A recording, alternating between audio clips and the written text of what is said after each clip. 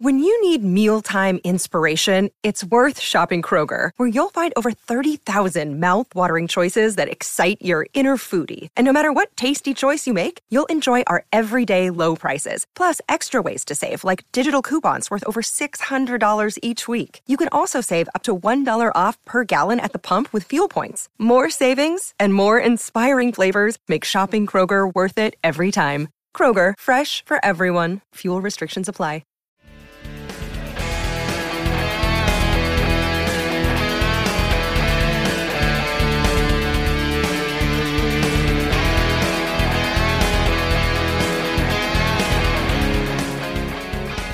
Welcome to the Q&A. I'm Tony Defio. That's Jeffrey Benedict. How you doing, Jeffrey? I'm doing great, Tony. I'm doing great. I Kenny Pickett the start of the show, apparently.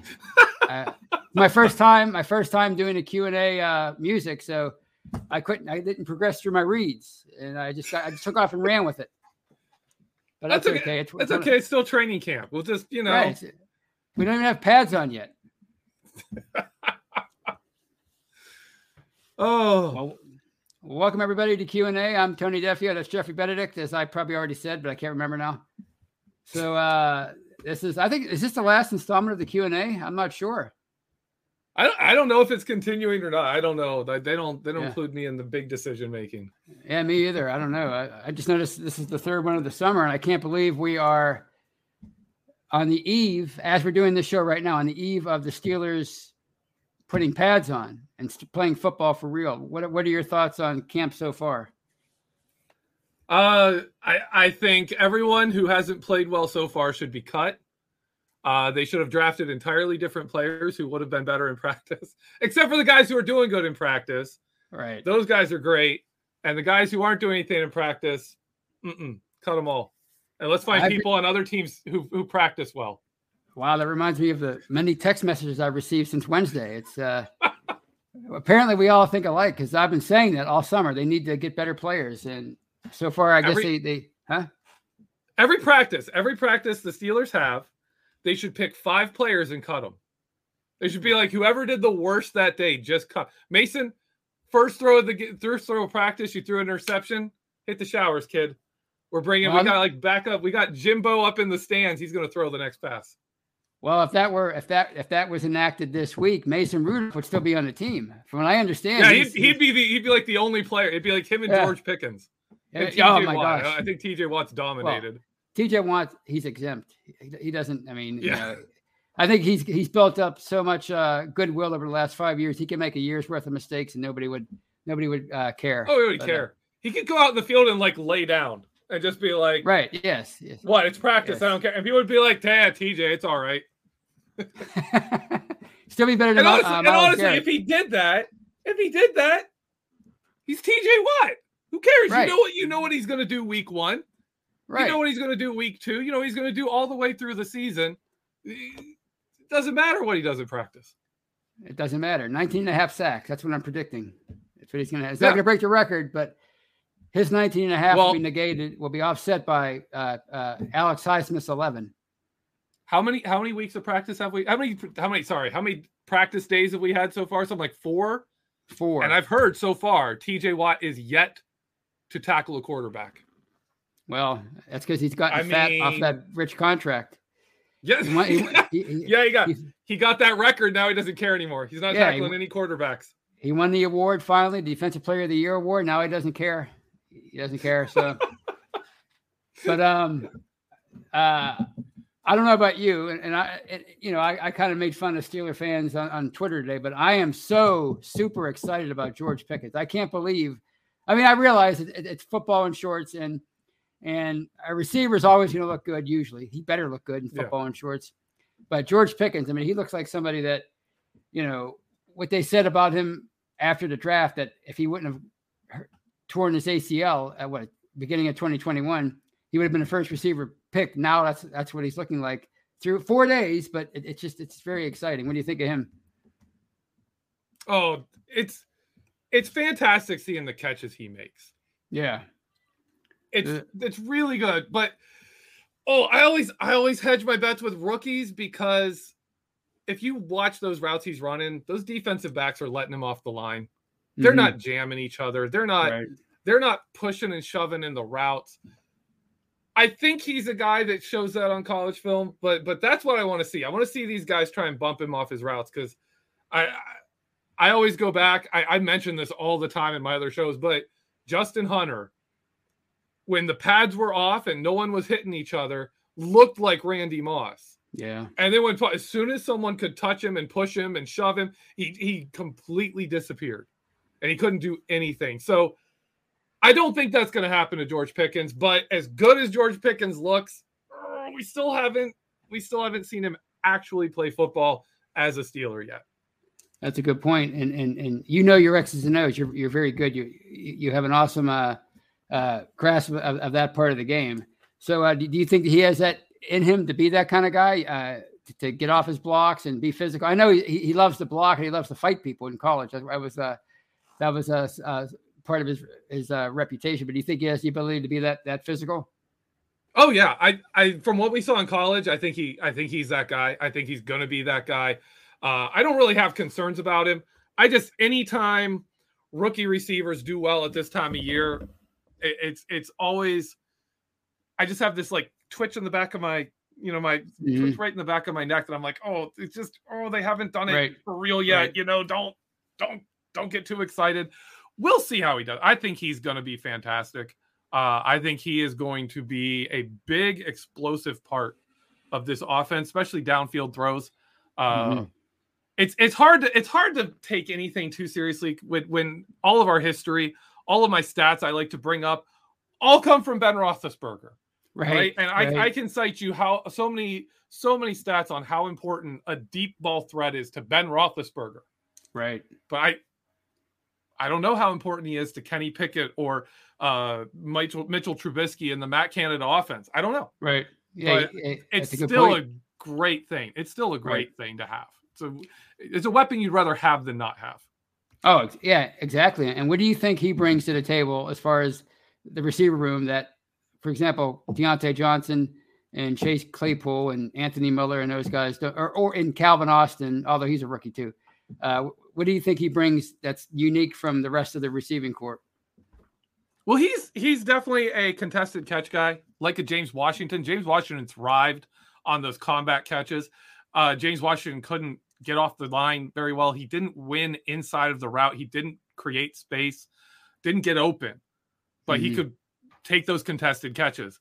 George Pickens gives us a contested catch guy. Chase Claypool isn't that guy. Deontay isn't always that guy. This is definitely that guy that you see him streaking down the sideline. You throw it to him. You just throw it up there and let him go for it. Yeah, I'm excited about the quarterback competition and what they're going to do in that first preseason game. But I cannot wait now to see what George Pickens does in his first preseason game, because if it's anything that's positive, look out for the hyperbole, the hype machine, the summer of George. Right? That's what it's going to be. That's what it already has been. Summer of George, I love it. Yeah, I love it. So we got a good question here. Okay. From Kathy. The real question asked here is, can George Pickens out backflip Martavis Bryant? That's an important question right there. Are we going to get the highlights and then some shenanigans? Are we going to get that? Oh man, that catch. I still remember that. Yeah. That flip he did to catch the ball. That was incredible. And he kind of corralled it in between his legs as he went out of bounds. And he still got both feet in bounds. I mean, he had control of the ball. It was like Antonio Brown's helmet catch, but it was between his legs. But was it behind his back? I think it might have been behind his back or something. Yeah, it was and then he somehow fumbled and went like under his leg, and yeah, it was craziness. I mean, yeah, that play he made at camp, I guess it was day 2 or day 3. I mean, that was obviously they kept showing the Troy Polamalu interception against the Chargers in 2008. And there was so much like that. But it just shows you just the athleticism and his concentration and his hunger to do that so early in camp. Even as a second round pick, you would think maybe he would feel like, all right, I'm a second round pick. I got this team made, but no, he's hungry to show them that maybe he should have been a first round pick. So yeah, I can't wait to see what he does in a game. Oh yeah. So you want to take some questions now? Yeah, let's take some questions. Let's see. Right. We got, here's a good one from Tyler Cromie. Who do you think is going to be the most productive rookie by year's end? Ooh. Well, I mean, come on. It's got to be George Pickens, right? I mean, we just spent 10 minutes waxing poetic about George Pickens. I think if the quarterback play is right, no matter who wins the job, George Pickens, he's gonna be a major weapon right as of right now. That's my prediction. You think he's gonna outdo Kenny Pickett? You don't think Kenny's gonna step in and be that, take over that spot if he gets a chance? I mean, ideally, I want him to, because I've always been an advocate of, if you draft a quarterback in the first round, you throw him in there right away and you let him learn on the job. But with Mitchell Trubisky in there, I think they're going to give him a long leash, at least a month. So I think by that point, maybe George Pickens will have established himself as a kind of rookie of the month kind of player, Jamar Chase kind of player. And by the end, it'll still be George Pickens. Wow, you're putting him up there with Jamar Chase. It's hype. I know it's so early. I can't help it. You're riding the roller coaster here. I know I am. But there's nothing else. It's all quarterback talk and George Pickens. That's all we've heard so far. That's true. At least that's all I've heard. So yeah, there's I like Deontay Johnson stuff, but that's old. Yeah, I'm liking a lot what I'm hearing about DeMarvin Leal looking good. And it looks like really the Steelers, from the way they're using the new guy, Larry Ogunjobi, and the way they're using these people, looks like they're really separating the 3-4 defensive end and the when they just do 2 interior defensive linemen for more of a pass rush. It looks like they're really splitting those kind of up, where you might see a guy like an Isaiah Loudermilk play as the defensive end with, a Tyson Alualu in the middle. Have Cam Hayward, Tyson Alualu, Isaiah Loudermilk in a 3-4 setup. But when there's only 2 defensive tackles, it's going to be like Cam Hayward, DeMarvin Leal, Larry Ogunjobi. It's going to be guys like that, Chris Wormley, that give them more pass rush and less run defense. It's interesting to see, and it's going to be interesting to see how they do that. But I think DeMarvin Leal could be a productive rookie. But I'm going to have to go with you too. I think George Pickens is going to put up some good numbers. So you think Leal? You think he has it in him in that? I guess that formation to get after, to get to the passer, to get after the passer. Because I know his strength isn't necessarily stopping the run, right? He's not bad at it, but he's more of a penetrator. He's a splitter. Get back there, cause some havoc, more than he is a, read the play, find the right, run lane to fill, that kind of stuff. He's much more attack. Whereas you've got a guy like Isaiah Loudermilk who holds the point of attack, works his way into the hole, just disrupts what you're trying to do. Whereas DeMarvin Leal is, let's go forward, let's get in the backfield, let's mess stuff up, let's create some havoc. So I think he could have a splash as a rookie if he gets those chances. And when you put him next to a guy like a Cameron Hayward, and you've got you think about it, it's going to go Alex Highsmith, Cameron Hayward, DeMarvin Leal, TJ Watt. DeMarvin Leal, if he's getting double teamed, you've done, either he is really that amazing or the offense is screwed up. Right. Because you got Cameron Hayward and TJ Watt. Right. The guy between them isn't the one you need to double team. Right. Yeah. You don't want those guys one-on-one. That's a good point. So of these, the younger defensive linemen, including, obviously we just talked about Leal, who do you think has that chance to be, you kind of mentioned Loudermilk, be that effective run stopper for them in the future? Because obviously Alu is getting up there, and Cam Hayward's starting to, obviously, that was such a big problem for them last year. And everybody assumes with Alu back, it's going to be at least a little bit better in run defense. But is there anybody that you see that could possibly assume that role down the road if they continue to progress? Well, I'm very excited to see Isaiah Loudermilk. He put on a lot of weight, did a lot of conditioning. Last year, I was surprised to see how little he actually played. When you look at final snap counts, it was something around 20% of snaps. It was incredibly low. You think of how many times you saw him, you think he played a lot more than he actually did. Right. But I think this year he's going to play a lot more. And the other guy, people got to remember, the run defense got a lot better when Montravius Adams showed up and took over those nose tackle snaps where no one else was holding the line. No one else was doing a good job there. And he really provided, one more solid defender there. So I think really they're, you've got Cameron Hayward, but after him, you've got Alualu, you've got Montravius Adams, you've got Isaiah Loudermilk. I think they're going to be they're going to be a lot better in run defense than they were last year. That's music to my ears. I sure hope so. And I think people forget that Adams was a 2017. He was the third round pick by the Packers. So he has he's not very old. Yeah, he has the pedigree. He's bounced around a bit, I guess, but maybe he's found his home here, and that would be great because like you said, he's young and he seems to be fairly talented, and he helped them a lot last year down the stretch. So I'm excited about him too. So, you see any other great questions down here? I've been scrolling, trying to. There we go. How about this one from Steeler Nation 42? Ooh, here we go. This is a hot button topic right here. How much of a worthy contract does Johnson value the most? What do you think? Okay, I'm gonna go. How much of a contract is he worth? There you go. Oh my goodness.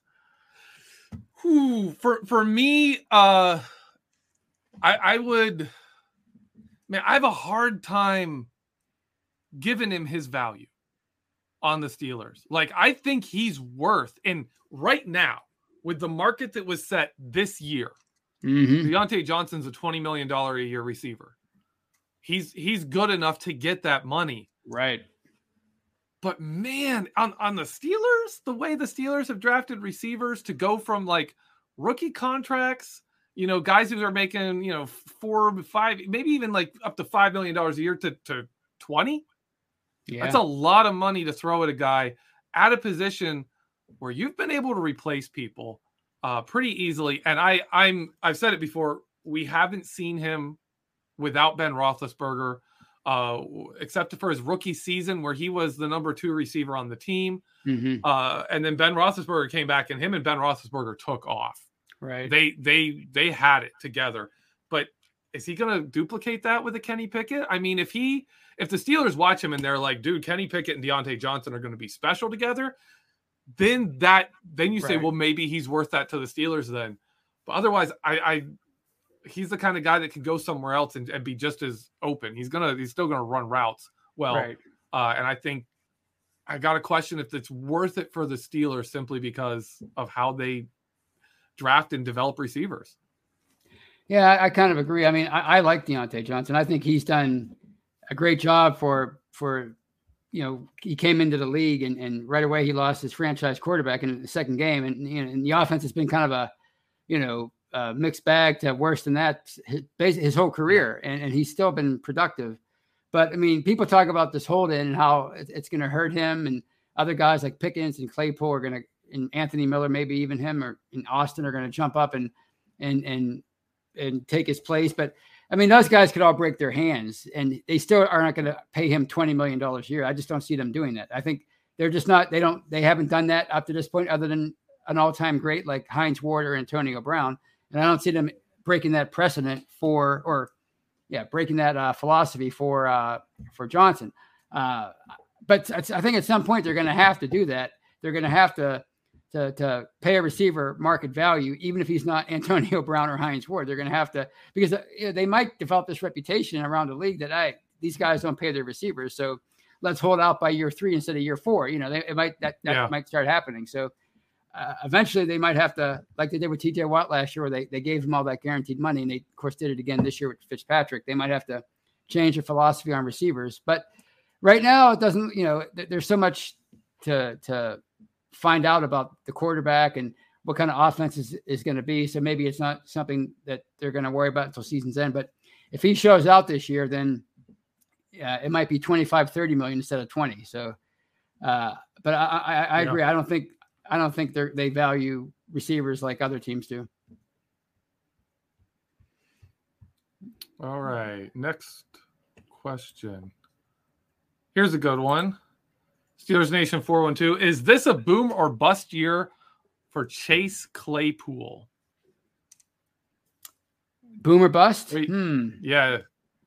Well, this the year he needs to? Is this the year? Like, well, the way I'm reading is this a big decision year? Is this the year he has to show up, or maybe show his way out? Well, I think it was year 3, right? So, I anticipate him being better this year than he was last year, honestly. Because I think his attitude's better this year. I think he realizes that some of the stuff that he said at the end of his rookie year, and then the things that he did last year with the first down celebration, was that against the Vikings or Chargers, whatever that game was. Yep. I think that it maybe woke him up a bit, and of course drafting George Pickens and bringing him in here, and I think he seemed like a pretty level-headed, mature guy when he first came here, and then he started saying things on social media and that kind of ruffled the feathers of people, and he had that incident in 2021, the offseason, the little scuffle at that bar. But maybe year 3, he's going to finally come into his own and be more of a professional. So I don't think this is a boom or bust, but I think that this is going to be his a much better year than he had in last year anyway. Yeah, I think we're gonna see. I don't think we're gonna see any of the receivers really take off stats wise, just because I don't expect us to throw it as much. Right. And maybe even if we're more efficient, maybe it's the same kind of yardage. But I expect, Pat Freiermuth, I think his numbers are going to go up. Maybe Najee Harris's numbers go down. He had an incredible amount of receptions last year. I think he was 3rd on the team, 2nd or 3rd on the team in receptions. It was crazy. Mm-hmm. And so, some yards, there's going to be some yards there to gain, but I don't think anyone's going to have a ridiculous season simply because the Steelers aren't going to be a big time passing offense. They're going to try and be more balanced than they have in the past. So you think whoever wins the starting job, it's going to be closer to a game manager type of a role, as opposed to putting the offense on his back and throwing it 50 times a game like Ben did in his prime.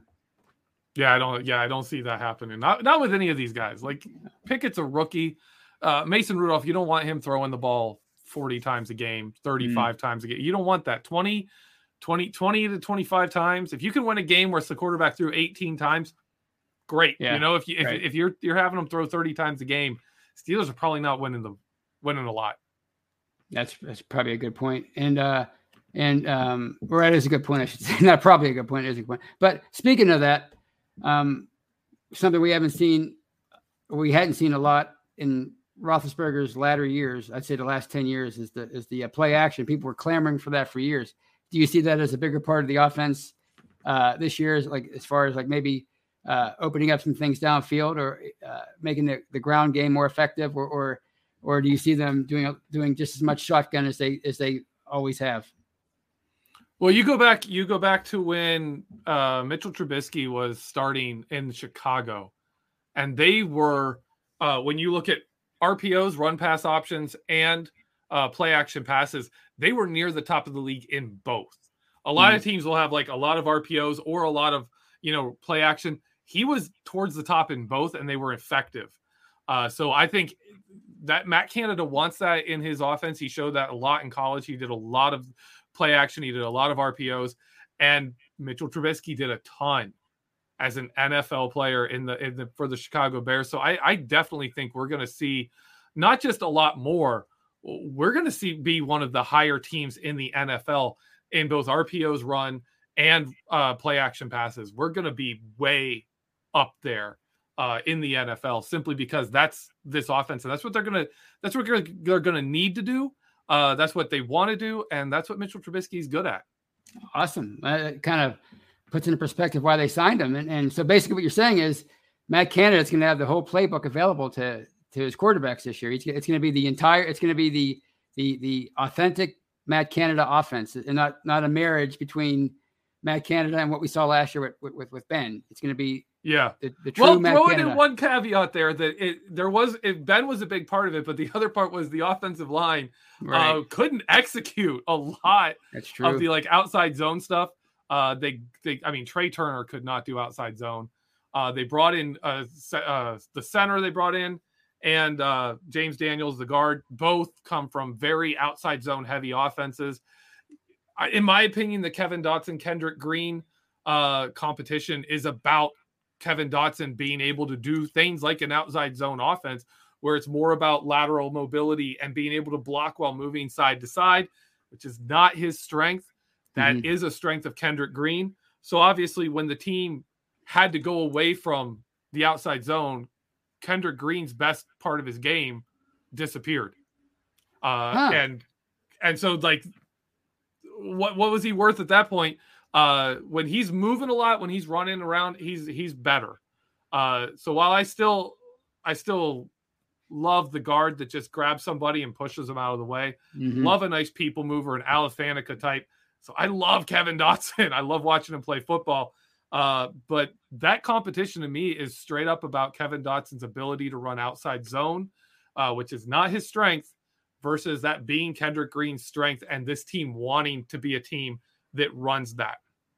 Awesome. That's an awesome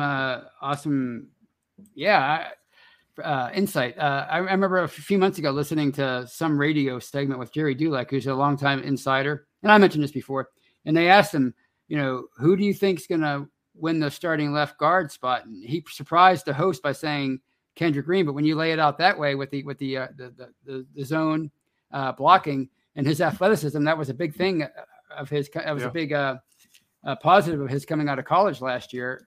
That makes sense. That maybe that's why he feels that Green is going to come in and beat out Dotson, who, I mean, everybody loved the guy in 2020, and of course, he went into the offseason as the presumed starter for 2022, but they drafted Kendrick Green in the third round, so they're going to want to get him in the lineup somewhere. And if it's not at center, it's got to be at guard, and it's not going to be right guard with James Daniels. So yeah, that's going to be an interesting battle to watch, especially when they start on Monday morning with the Pads, or Monday afternoon, I should say. Here's a question from Sherry Richards, and this is another controversial question. Do you believe Canada about Mason having a real shot to start, or are they trying to up his value for a trade? What do you think?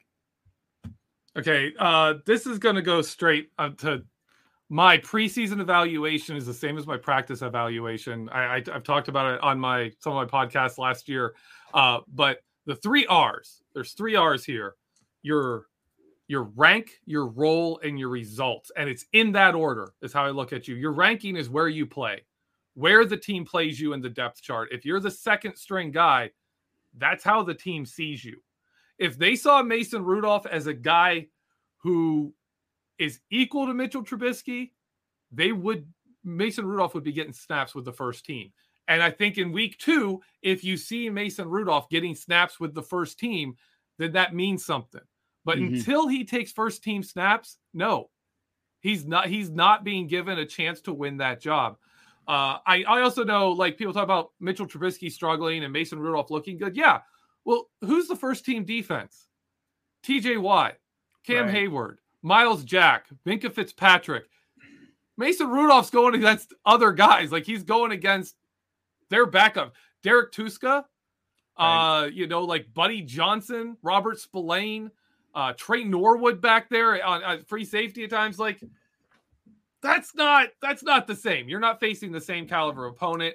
And the drop off from George Pickens to Anthony Miller to whatever that is not the same as the drop off from TJ Watt to Derek Tuska.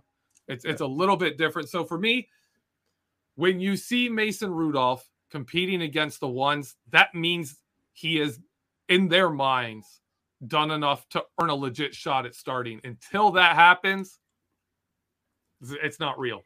It's not real. It's you think it's a foregone conclusion at this point that Trubisky starts week 1, or at least that's their plan. That's how they want it to go. And it would have to, somebody would have to come up and blow by Trubisky, or he would have to really bleep the bed for them to go to somebody else.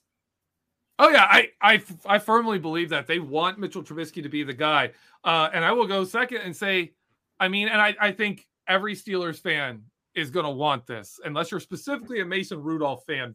You want Kenny Pickett to overtake Mason Rudolph. Right. By the end of this camp, you're really hoping Mason Rudolph is your number 3. Because at that point, that means Trubisky's going, And, Kenny Pickett has played well enough to earn snaps with the twos and then actually took that job from Mason Rudolph. If Mason Rudolph is competing for snaps for the one, you've got to question where you are. I don't think you're going to see a big leap from Mason Rudolph at this point, especially as the offense is going farther away from his skill set. He's not an RPO run first guy. He's not that guy. I don't think that fits him as well. He can do it better than Ben Roethlisberger could, but I don't think that's his strengths. For me, if Mason Rudolph is competing for the ones, it's not the best sign for anyone but him. It's more of an indictment of the other two than it is a compliment to him, is what you're saying. Yeah. The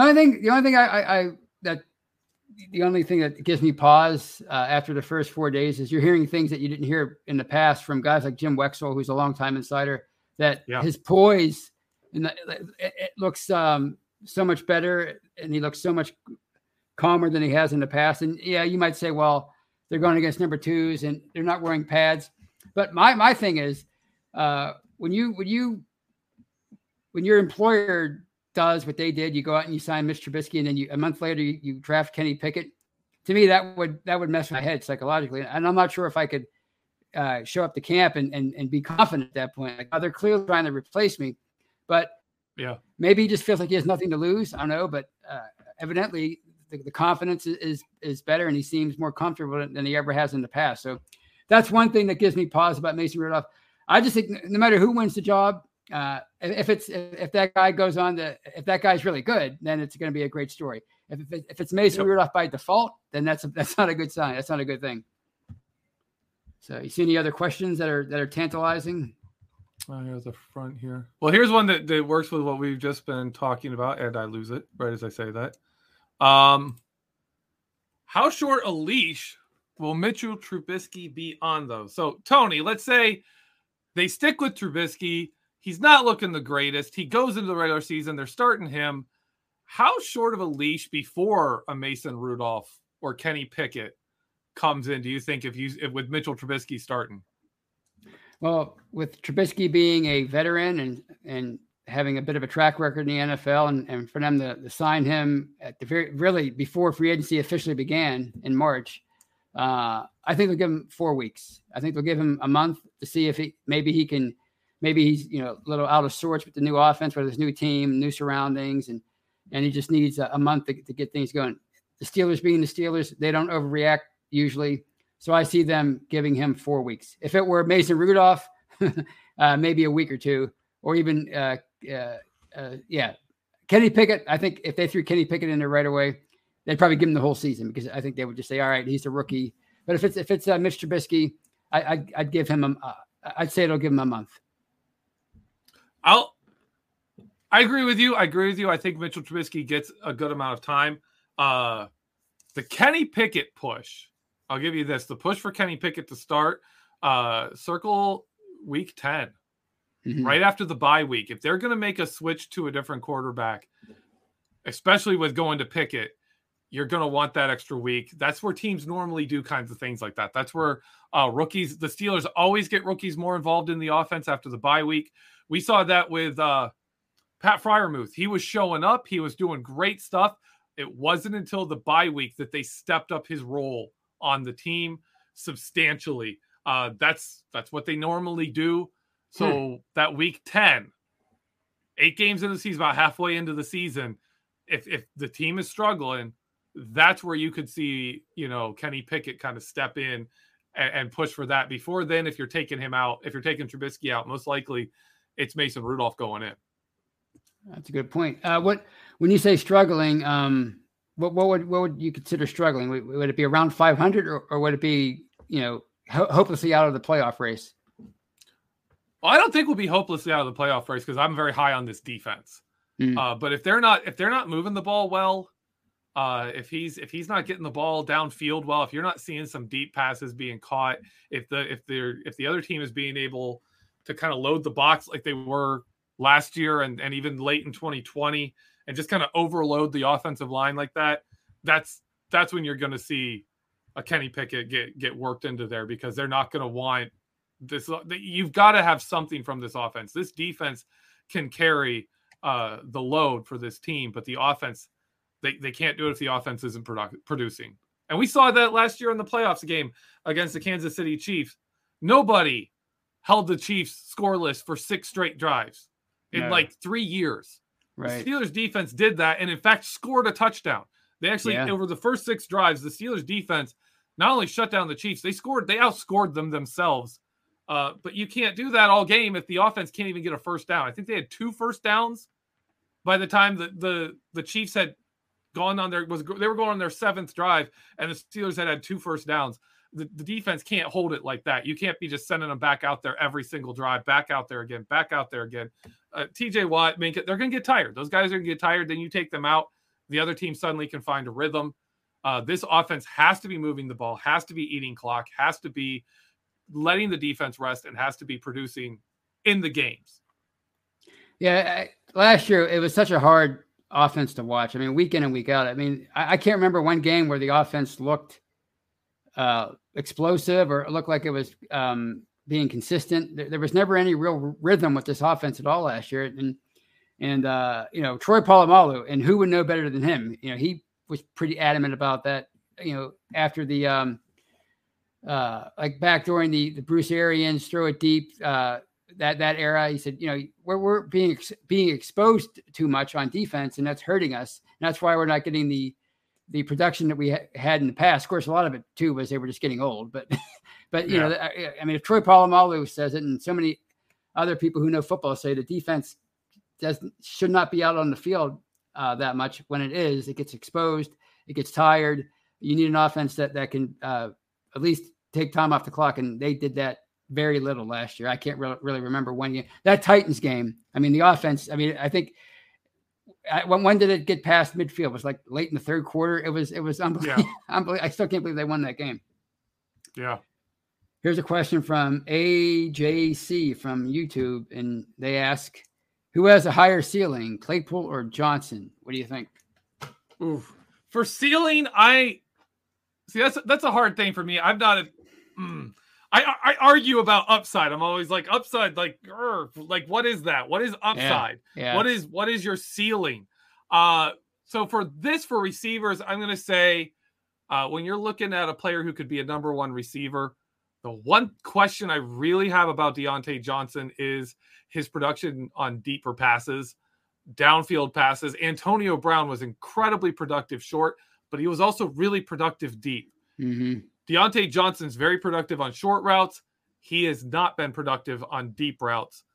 If you look at other players, they are more. Even the last couple of seasons, Chase Claypool is far more productive on deeper routes than Deontay Johnson was. And Claypool wasn't productive enough. Right. I mean, you could go through and look at a lot of highlights and a lot of plays from Chase Claypool and say, oh my gosh, what's he doing? Like he's falling to the ground. He's turning around. He's, all that. And he was still far more productive on deeper throws than Deontay Johnson was. If Johnson can turn that around, then it's Deontay Johnson. But from what I've seen, I'm actually going to go Chase Claypool.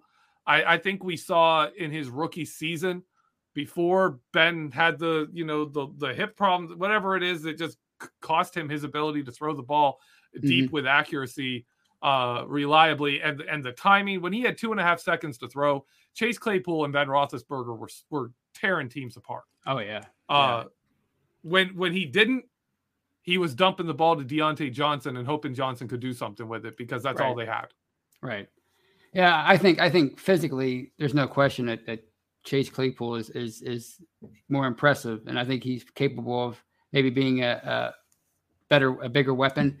But I think Johnson's more polished as an overall receiver. I think he reminds. Yeah. They said this coming out of college, but when you look at the way he plays, he does remind you a lot of like maybe a poor man's Antonio Brown. And maybe that's why Ben loved him so much and has such a great connection with him on the field. But you did see a few big plays from his rookie year. With Mason, and I think maybe even Duck Hodges hit him a couple of times, but he did have some deeper passes his rookie year, so maybe he has that in him. He was better then. Yeah, maybe he just got kind of caught up in the whole 3 yards in a cloud of dust passing offense they were doing the last couple of years. I don't know, but But yeah, I 2 seconds and an injured quarterback. There you go. That's a good. That's even better. 2 seconds and injured quarterback passing offense. But yeah, they definitely. I think Claypool has the better upside. Whatever that, as you said, whatever that means. I always wonder what that means too. He has a higher ceiling. Well, how do you know? How do you know he has a higher ceiling?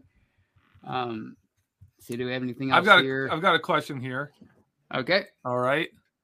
Lon Campbell from YouTube says, is there a number one corner on this roster? That's a good question. That's a tough one. Yeah. And these practices don't do these cornerbacks any favors. Because you can't really physically hit anyone. You can't really touch them. Right. Yeah. I think those are the 5 guys that probably should be cut every day based on the last 4 days. Because, as you said, you can't really do anything. But, I mean, if you like, I would. It seems weird to say Levi Wallace because he was undrafted free agent in 2018 and he was brought in here I think maybe to be the number 2. But when Trey White got hurt last year, Wallace assumed that role, and I mean obviously he's not Trey White, but he did a pretty decent job for them down the stretch. And that playoff game was a disaster for that whole defense. But maybe it's Levi Wallace. I mean, Witherspoon has potential, obviously, based on how he finished last year and his pedigree. And Cam Sutton, I think, he's just an overall great player. But I'd say maybe Levi Wallace right now. Yeah, I think he is going to step into what we would call that role. But in my opinion, Tony, I don't think Joe Hayden was a true number one corner at any point in his time with the Steelers. He was our best corner. Right. But he wasn't that guy you sit there and say, hey, Jamar Chase is over there, Joe. At any time, 2017 on, you wouldn't have said, Joe, go lock him down one-on-one. Take him out of the game. Right. You're not going to do that. He wasn't that guy anymore. I don't think we have, in that sense of it, a true number one corner on the roster. If you're looking for a guy to just say, hey, cover that dude and don't worry about anything else but that guy, you'd almost have to go with Ahkello Witherspoon. Because he's your best pure cover guy. But there's so much of the game that he struggles at, and the more he plays, the more you risk him getting exposed and other teams just going after his weaknesses. He's shown that time and time again. I'd love to believe he's turned the corner, but he's done this before, right? We've seen this before in other teams. Yeah. So for me, I would say we don't have a number one corner. I would say we have 2 number 2 corners, or actually 3 number 2 style corners. But the way the Steelers run their defense, that's kind of what they want. Right. That's kind of what they want forever. Yeah. Yeah, that's how they do it. Like the last, I don't have a problem with it. I think it'll work out fine. People don't remember even that 2005 Super Bowl season. Ike Taylor wasn't that guy yet. No. Like Ike Taylor played. Brian McFadden was a rookie that year, and Ike Taylor got benched. Yeah, multiple times. He got benched that season. Got benched the next season. He wasn't Ike Taylor yet. Right, he wasn't the Ike Taylor we think of yet. They won the Super Bowl. Why? Because they had Troy. They had that year. They had Chris Hope. Was that still Chris Hope, or no? Was that Ryan Clark already? That was Ryan Clark by 06. That was Ryan Clark. But you had those safeties. Right. You had the pass rush, and they didn't have to have a number one corner. So I wouldn't say there's a true number one corner on this roster, but I'm not sure the Steelers actually need one. Well, that I remember that 06 that disastrous 06 season where Cowher was chewing out Taylor on the sideline and telling him to get the bleep back on the field. I'm like, this is the guy that was the hero in the Super Bowl in the playoffs last year, and he's being chewed out by Cowher. That brings me. I have a follow-up question to that. Because I'm intrigued by this guy. We were all intrigued by him last summer, and then he kind of fell off at the end. He lost his job at Witherspoon. What do you see in James Pierre this year? Do you think he can make a leap at all, or do you think he hit his ceiling last year and he's always going to be a kind of a fringe player or a backup kind of corner? Well, I'm a huge fan of James Pierre on special teams. If you want a fun time, watch him on punts when he's the gunner. Watch him blocking gunners. The dude is fantastic. He doesn't just get results. He has flair about it too. There's some of the stuff he does that I love watching him do those special teams plays. For me, he's a lock because of that. As for his role on defense, James Pierre is a dime cornerback, maybe a nickel, maybe like we would talk about Mike Hilton not being great in coverage. James Pierre is a rung below Mike Hilton. But if you're the dime guy and you're mostly in short zones or deep, but you don't have to do both, right? If you're a guy who can sit there and say, if this receiver runs past me, I let him go and I'm picking up this other guy short. Or I'm deep and I just pick up whoever runs towards me with some of the way the Steelers run some of their defenses. That's a play James Pierre can do. The Steelers last year, when they put him into the top 2, they were running a lot of man. He was their number 2 corner. He's out there in man, especially that Cincinnati game where he's in man on T. Higgins and just getting absolutely destroyed. Right. That's where you can't have a James Pierre.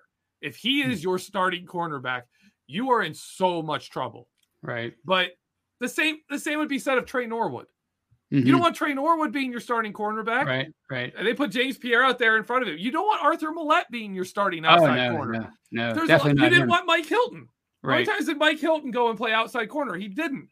No. So for me, James Pierre has a role as long as the Steelers can keep him in that role, and not have to put him up as a number 2 corner because that was not him. And you don't see any growth in that area for him, like maybe working his way up, or is that he's just such an unknown that you can't really predict at this point? I honestly think it's his athletic profile. Okay. Right. He's a little slower. He's like old Joe Hayden speed, like 2019, 2020 Joe Hayden, but he does not have the skills Joe Hayden had developed over time to compensate as he lost a bit of speed over time. He was so good at so many things. Like he would do this thing where Joe Hayden would grab a wide receiver right here. And you had to watch and see. You have to pick up when he did it. And I learned to watch for it. But he would grab him right there. Ref never saw it. And he'd just be like, slow down, young guy. Right. Slow down a little bit. Let's just run. And you're gonna slow down a bit so I can stay with you. James Pierre is going to get caught. He got those penalties because he didn't know how to do it like Joe Hayden knew how to slip it in there and not get caught. So for me, he's starting there. He's not gonna become that guy because he doesn't have the chance really to be, that kind of a player. So I don't see that developing. I don't see that changing. Yeah. The odds, I'd say the odds are pretty long. I mean, like when you have these undrafted free agents, it's always exciting until you see them play for a full season. Then you're like, oh, okay. And more often than not, that's why they were an undrafted free agent. That's why, they proved why they weren't, why they were missed by the entire league on draft day. Or draft weekend. Yep. All right. Let's see if we have anything else here. Here's one. This is one that I definitely can't answer. So I'll draw it up for you. How do you see a 3-safety system working? That's from Jeremy Krewalt. Maybe that's Clint Krewalt's brother. I don't know. All right. For me, there's one key factor here. Actually, there's two. There's 2 key factors here. One is Minkah Fitzpatrick is at his best when he's not in single high safety. He's not a pure single high free safety cover 1 type of guy. Like the Bengals free safety. If you just want to run cover 1, I can't remember who the guy the Bengals have. I can't remember his name right now. But him, Denver has like Justin Simmons. There's some players out there that are better cover 1 safeties than Minkah Fitzpatrick. He's Jesse not Bates? that guy. Yeah, Jesse Bates. Jesse Bates. He's not those guys. That's not his best usage. He is the most dangerous when he can be more of a roamer, be a little bit of a wild card, and be up in those intermediate zones where he's jumping slant routes and post routes and doing stuff like that, not covering deep. He can do it, but that's not his best usage. DeMonte Kazi, that's 100% his best usage. He is a single high safety center fielder type of player. That's the number 1 factor. And the number 2 is last year, Terrell Edmonds led all Steelers in slot cornerback snaps, like playing where you picture the nickel back being or the dime back, covering a slot receiver. Terrell Edmonds lined up covering a slot receiver more than anyone else on this defense.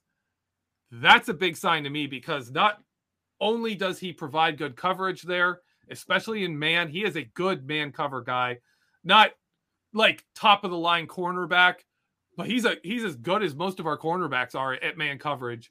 And he gives you more options for stopping the run there. He gives you more help in the box. So I really think you could see Terrell Edmonds in the slot in a nickel package if they're kind of worried that team's going to run on you and you don't want to put Cam Sutton in the slot to face like a run play, you can put a Terrell Edmunds in there. Steelers did that last year a lot, partly because they'd come out in a 7-man front to try and stop the run. And the other team has 3 wide receivers out there. They'd be like, okay, Terrell, you're now our nickel corner. And we still got 7 in the box because we need them in there. Like we can't stop the run. It's so funny that, cause I mean, obviously again, you know, your X's and O's and so many other people who know football, they talk about the things that Edmunds brings to the table as far as coverage and playing these different roles. And yet, you know, this past off season, he couldn't find a suitor. And then the Steelers got him back for 1 year for $2.5 million. It just seems weird that he would be so undervalued, especially this off season when, you know, everybody was flush with salary cap room compared to the year before. And yet, you know, he had to come back for people keep calling it a prove it year deal, but what more does he have to prove? He's a solid player. He's never going to be, you know, Troy Polamalu. That's just not who he is, but he's a really good, valuable durable starting safety. And he just doesn't get any respect. Wait, Tony, there are 5 players who play safety that were signed this offseason by the Steelers. Mm-hmm. You had Marcus Allen, Miles Killebrew, Carl Joseph, Terrell Edmunds, and DeMonte Kazee. Do you want to guess where Terrell Edmunds ranks on that list? As far as the Steelers' salary cap commitment to him? I can't imagine it being much above 5. It was 4th. Oh, and you know who 5th? What? You know who was 5th? DeMonte Kazee. I knew it wasn't Marcus Allen. I know that much. Yeah, Marcus Allen is number 1. That's Miles insane. Killebrew, and then Carl Joseph. It just doesn't make any sense. I don't know. Yeah. I don't know what they're doing with these guys. I don't get it. We're all excited about the Kazee sign. People are like, man, can DeMonte Kazee beat out Terrell Edmunds for the starting job? You know, maybe we should be talking more about Marcus Allen. Hopefully right. not. But right. Yeah. It's who knows what the Steelers are planning? I don't know. It baffled me then. It baffles me today. Terrell Edmunds was signed to what's called a 4-year qualifying offer. Basically the old veteran minimum contract.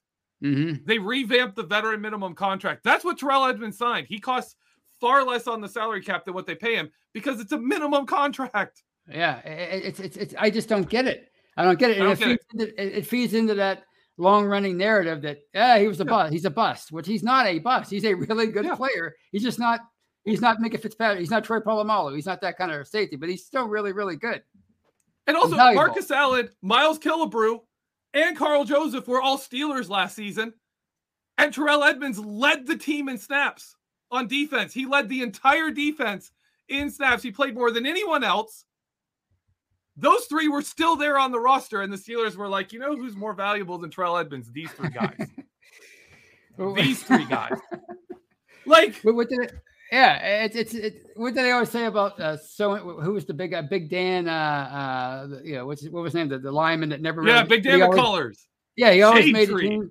Yeah, the shade tree. Yeah, he must have something on Mike Tomlin. Well, apparently they have something on Terrell Edmunds, and they're lowballing him and forcing him to play it at the vet minimum. It's crazy, but then Kazee's even lower because he also got a qualifying offer, but he's been around, so his is even cheaper.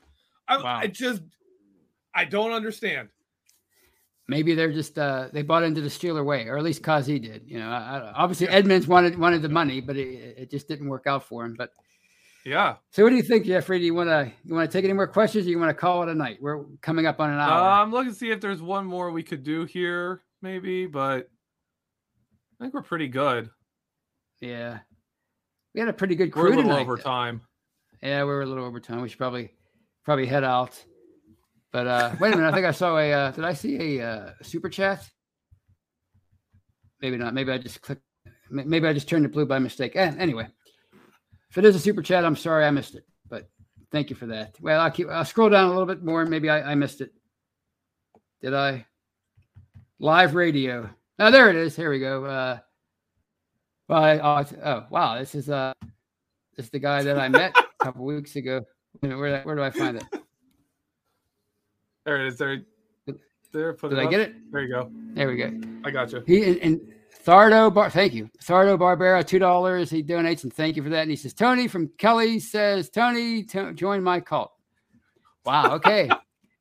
Well, there you go. For $2, a cult. I mean, there's a lot more. I'm going to need a lot more to join a cult. That's gonna people should have people questioning my my life, and I'm going to lose friends.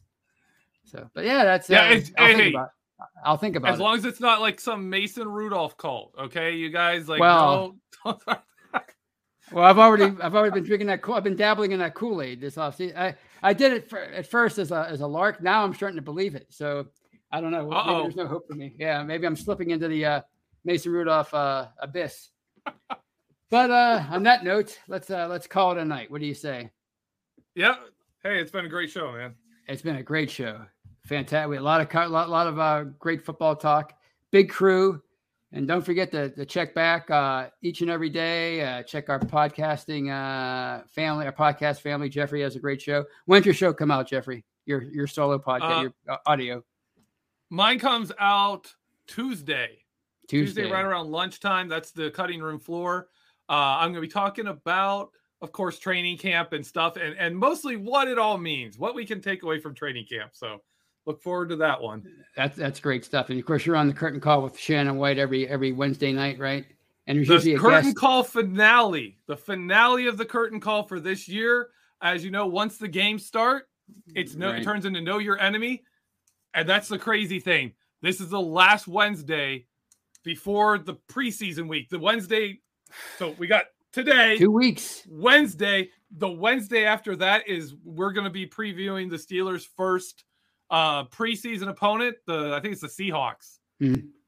So we're going to be talking about the Seahawks. I can't believe it. I mean, it seemed like just yesterday the Steelers were getting blown out in a wild card game, and now they're about to play their first preseason game. But you can find me tomorrow, Monday night, on The Hangover with Brian and Shannon. But until then, you guys have a great night. For Jeffrey Benedict, I'm Tony Defio, and as always, I got to do the music. So speaking to Brian, so he doesn't yell at me. Let's see if I can find it. Wow, what a show! What a here we are. It's been a lot of fun. It's been a lot of fun. A lot of great comments. It's been a ton of fun. See you guys.